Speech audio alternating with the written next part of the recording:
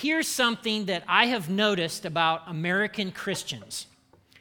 We talk a lot about a personal relationship with Jesus Christ. We do. I don't know if you've noticed this, but evangelicals in particular, we love to talk about a personal relationship with Jesus Christ. In other words, oh, that Jesus, I know him. Now, that's not like if I were to say to you, I know Donald Trump, I know of him, but I don't know him. Or I know George Bush or Barack Obama. I know of those people, but I don't have a personal relationship with them. I don't know them. And despite the fact that it's supposed to be a personal relationship, the language that we use to talk about that to talk about that relationship is language of doing. If somebody were to ask the typical evangelical, well, how's your relationship with Jesus going? They might say, well, I read my Bible this morning. I witnessed to my coworker. I went to church. And so it's verbs, language of doing. If you and I talked about our spouses that way, right?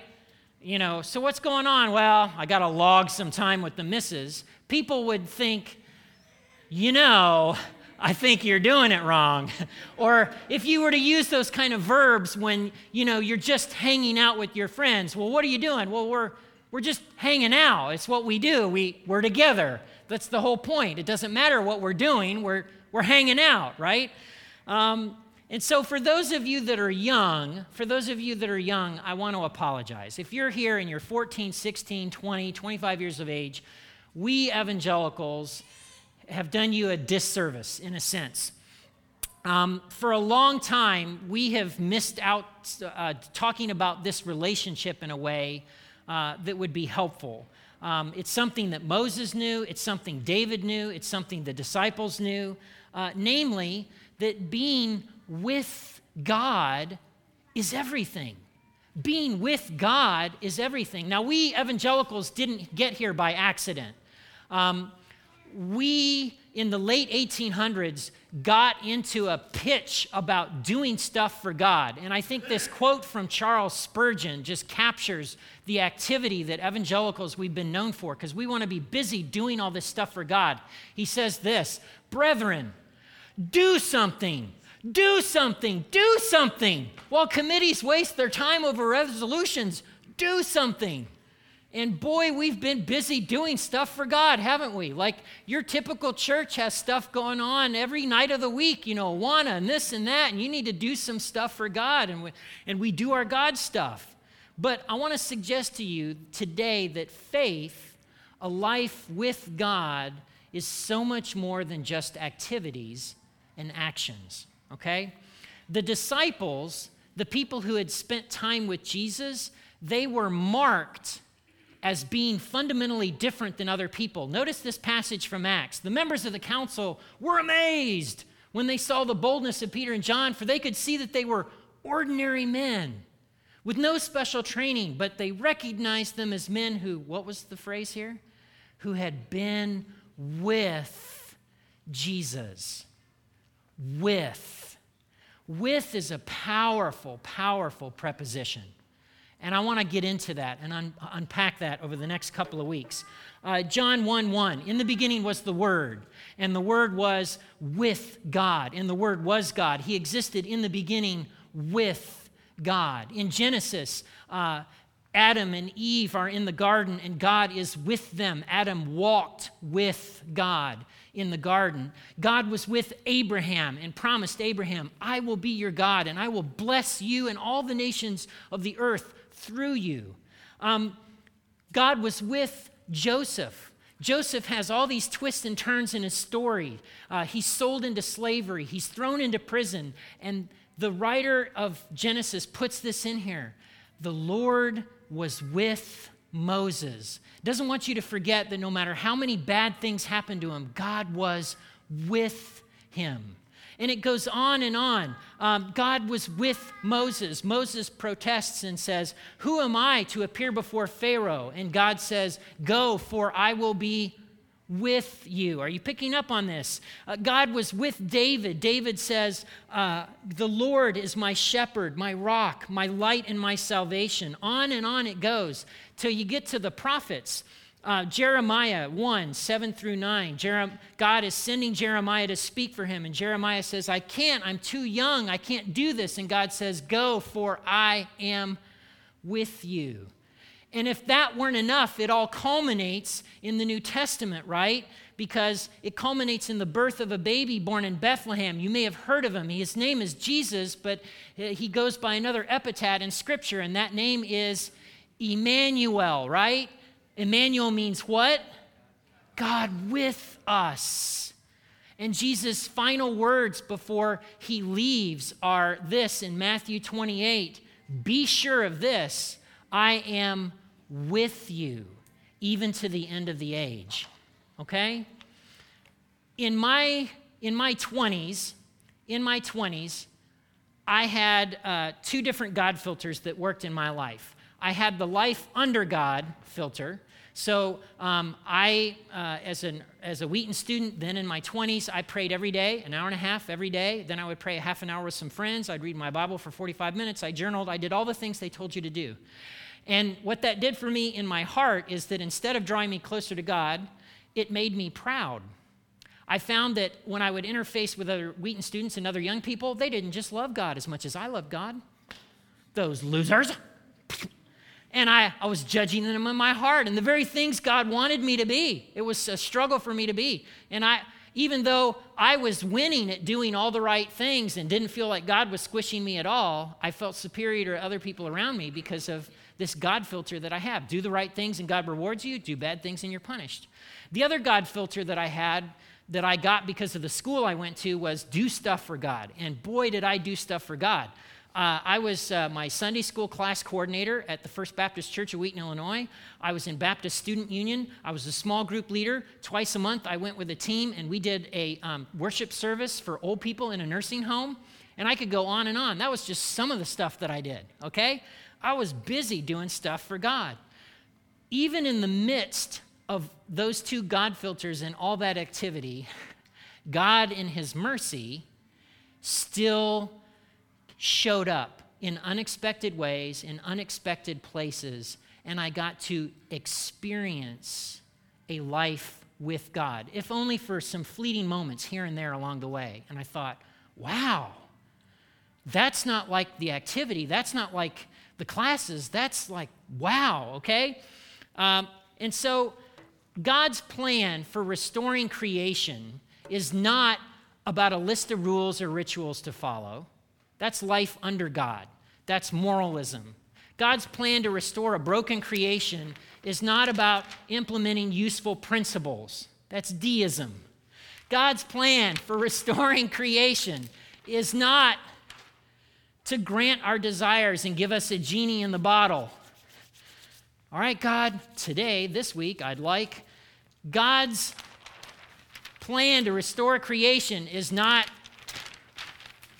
getting us to do things for him. And so I want to suggest a way.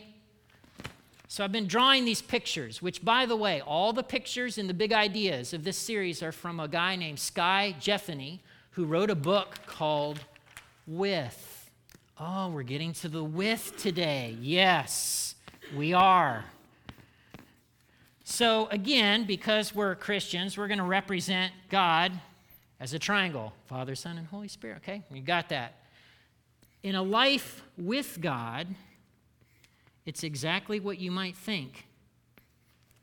With, together, with.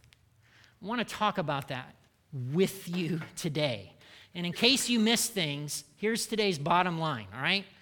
The heart of our faith is not about rules, rituals, morals, or gifts. It's about a rich and satisfying relationship with God. I'm convinced so many Americans have given up on church and God and organized religion because we've been promoting the wrong thing. If they had a rich and satisfying relationship with God, they wouldn't unplug, they wouldn't run, because it's rich and satisfying, okay? So I want to unpack this with you today, and I want to look at a couple of scriptures that I think will be instructive and helpful. So again, this is life with God, with God. The first passage is found in Matthew chapter 13. Jesus is with his friends, so he's just with the disciples. He's not with the crowds, and he's explaining the value of this partially started kingdom of God. Now, in Matthew, kingdom of heaven is the same thing as kingdom of God. I won't get into theology stuff, but just consider it interchangeable, okay? So Matthew chapter 13, verse 44. The kingdom of heaven is like a treasure that a man discovered hidden in a field. In his excitement, he hid it again and sold everything he owned to get enough money to buy the field. This is a man that found the mother lode, found a treasure. Now, in the first century, it was common to bury treasure in a field. You're thinking, well, that seems strange. That's because you're an American. You go to the bank and put it on deposit, and they'll give you 0.002% interest and give you a credit card and charge you 14% interest. Oh, think about that. Okay, so we have banks and stuff like that and safety deposit boxes. But back then, they didn't have those. And in the Palestine, in the first century, they were used to invading armies coming in. The Persians, the Greeks, the Romans, like there's a long list of conquerors of this part of the world. And so if you knew an army was coming, you would hide your most valuable stuff in a field and hope for the best. But if you put up a fight with the soldiers, if maybe they wanted to do something you didn't want them to do, they'd kill you. And then where you hid that stuff in the field is gone. No one knows. And maybe the land changes hands a few times.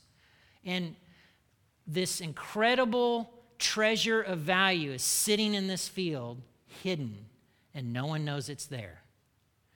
And some guy who's just digging around for God knows what stumbles across it. This is very, very valuable, and it's gone unnoticed. But everything in the world, it added up together, isn't as valuable as this treasure. Paul puts it this way in Philippians 3. He says, everything else is worthless when compared with the infinite value of knowing Christ Jesus, my Lord. So Jesus then tells a different parable. It's the same, different story, same point, all right? Verses 45 and 46. Again, the kingdom of heaven is like a merchant on the lookout for choice pearls. When he discovered a pearl of great value, he sold everything he owned and bought it.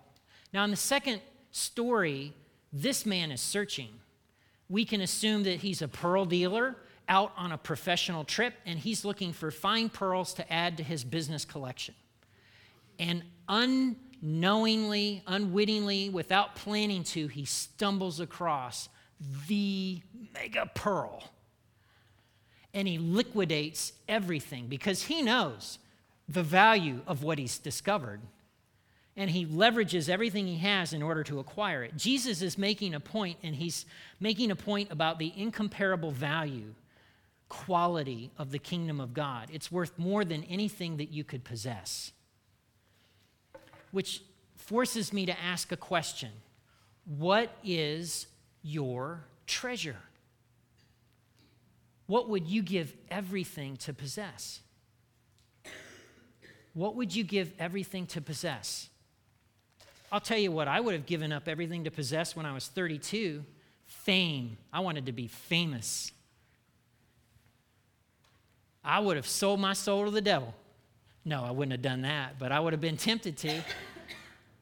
And you know, the funny thing is, if I had gotten it, would it have given me what I was looking for? No. We people are funny, aren't we? What would you give everything to possess?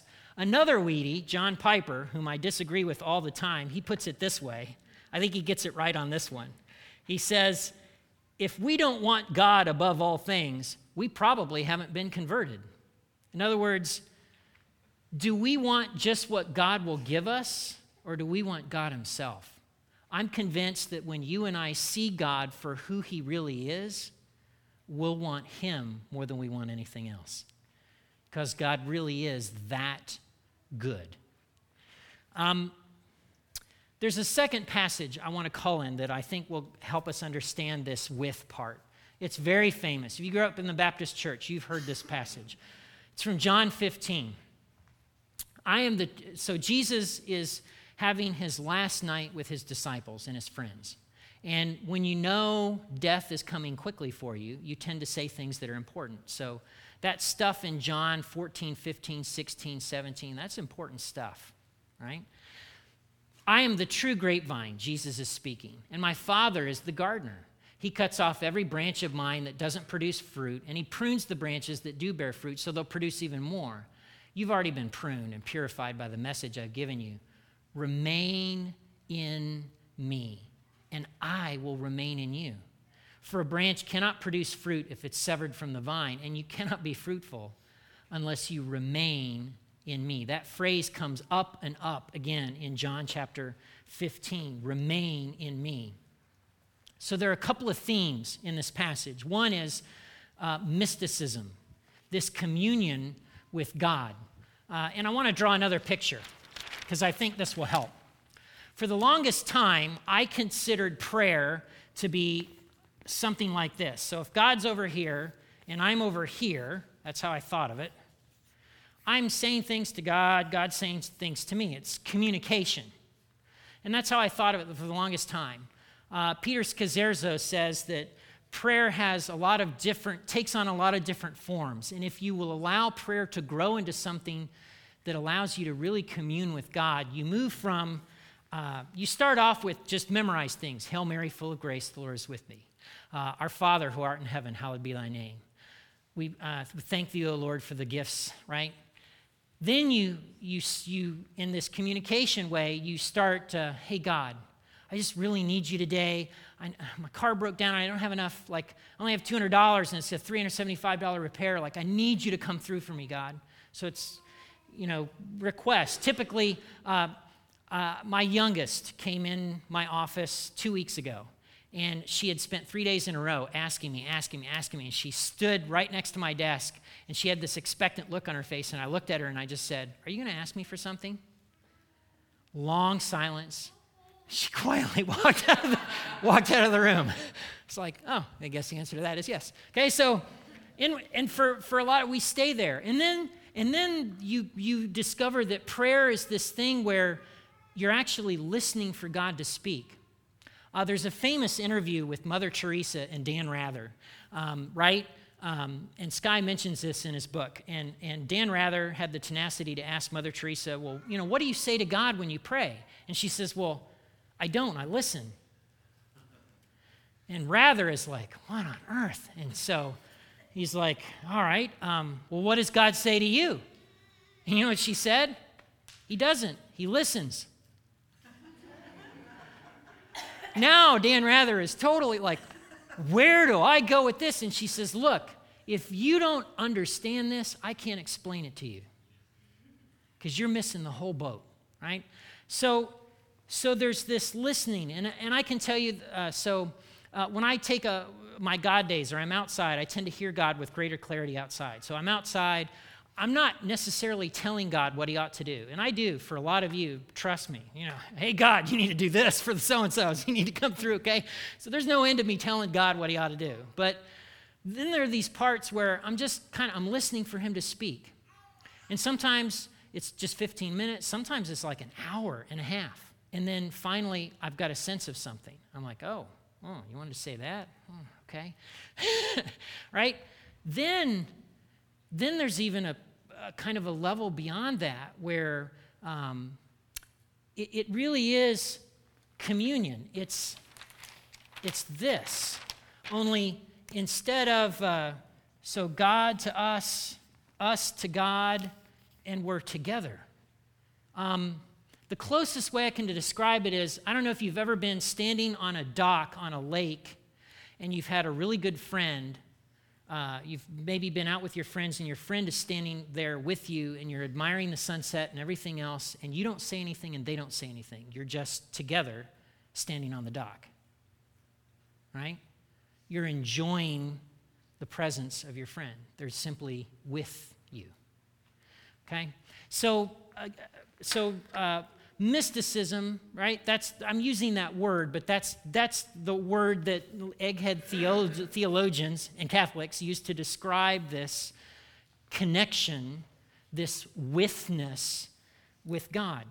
Now, there's another theme here, and that's the fruitfulness. And we Americans, we read this passage and we think, oh, be fruitful, got it. I'm going to do stuff for God and it's going to get results.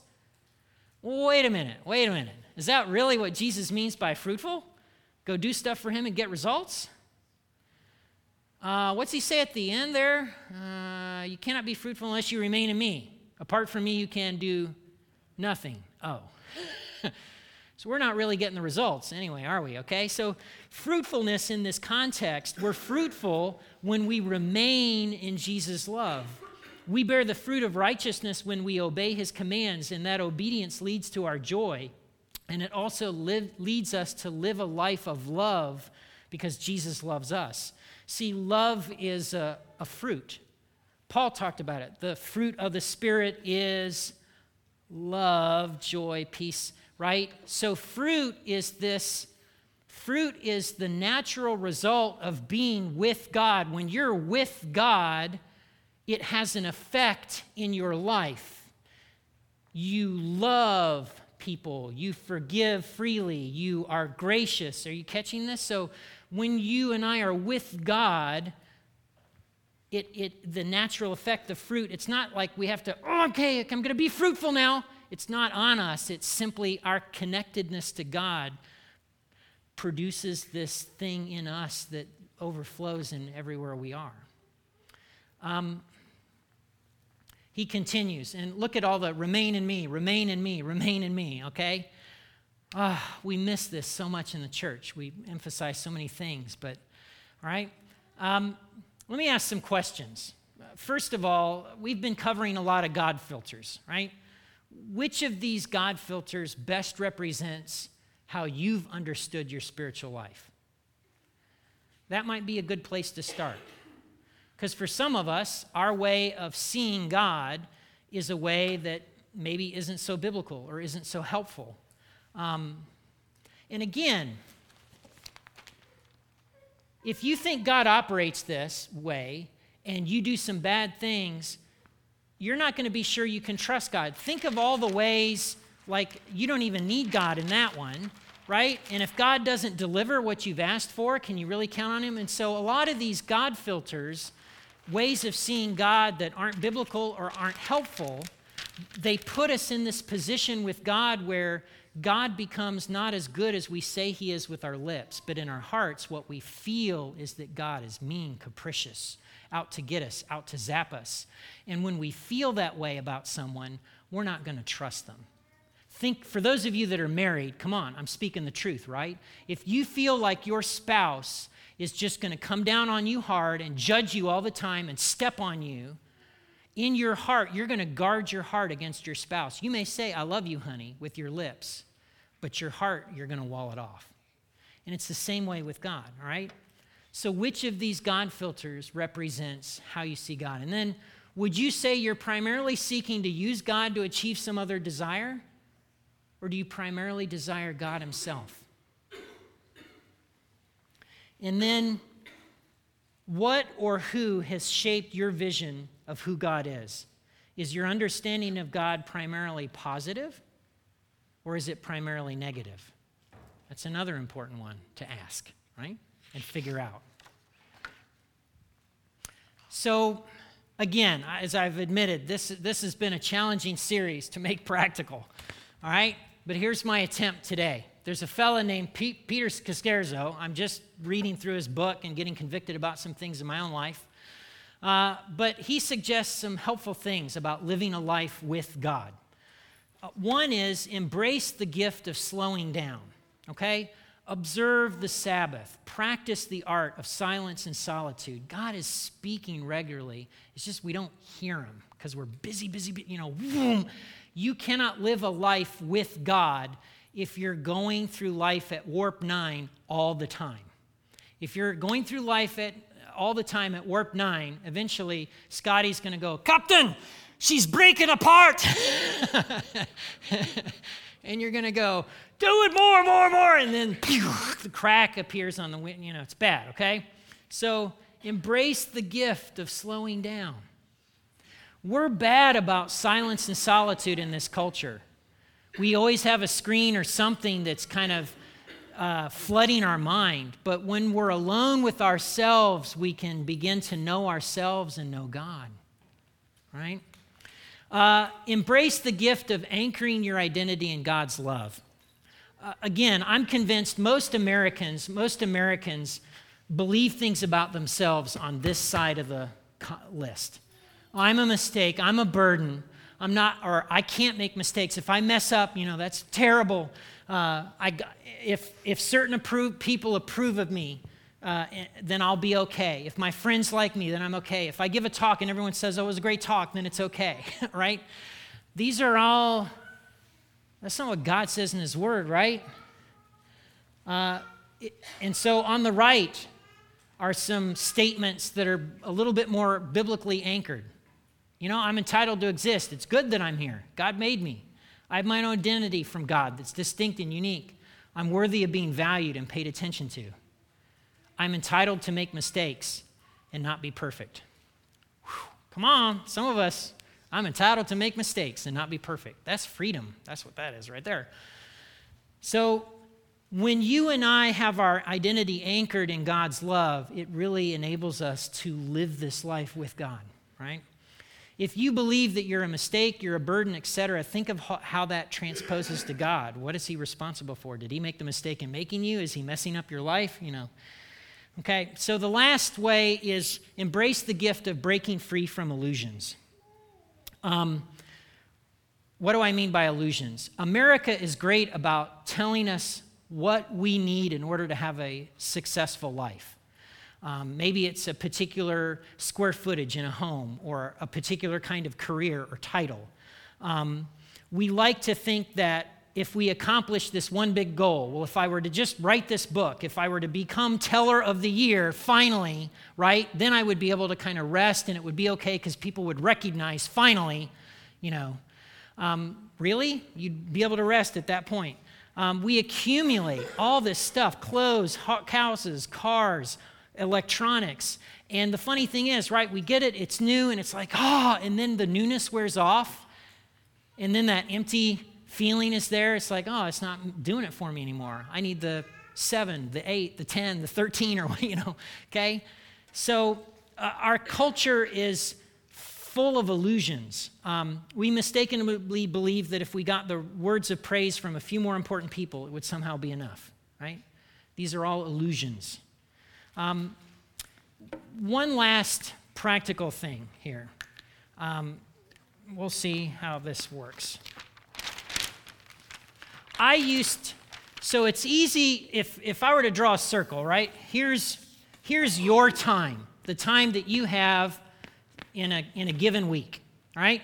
And for most Americans, 15 to 18% is free. This is when you can volunteer. This is where you can do stuff. This is, you're not working. You're not doing the things you have to do. So much of church in America and everything else is to get people to leverage this little slice of the pie for God. Do God activities, get involved, serve. We churches, we're great at that, make a difference, et cetera, et cetera. And what if in living life with God, it's not 15 to 18%, but it's 100%? What if when you're doing your hair, God is with you? What if when you're making dinner, God is with you? His love for you is there, and you're walking in that, and that's creating freedom. Think of how the impact of relationships that you have, if this is the case. What if when you're sleeping, walking the dog, studying for a test, hanging out with your friends, what if God is with you and you're with God? It would be a game changer. It would be a game changer. I believe God cares about this because he cares about you. what I do is not more valuable or important than what you do just because I'm a pastor, okay? We're all called to live a life with God, a rich and satisfying life with God. If you could start walking in these pathways, when you live life this way, when you live life with God, your entire life becomes sacred. Your entire life becomes sacred, and suddenly you find yourself doing the very things that God himself is doing in the world, right? Again, for some of you, you're going to be like major freak out from a sermon like this. If you want to talk about this, I will gladly share a cup of coffee, water, whatever with you and talk about what this means, okay? I by no means have perfected life with God, but I want that rich and satisfying life with God. And when I find that I am with him and I'm with God, God's with me, all of my relationships are better. Even when hard things come my way, it's not the end of the world. God is with me.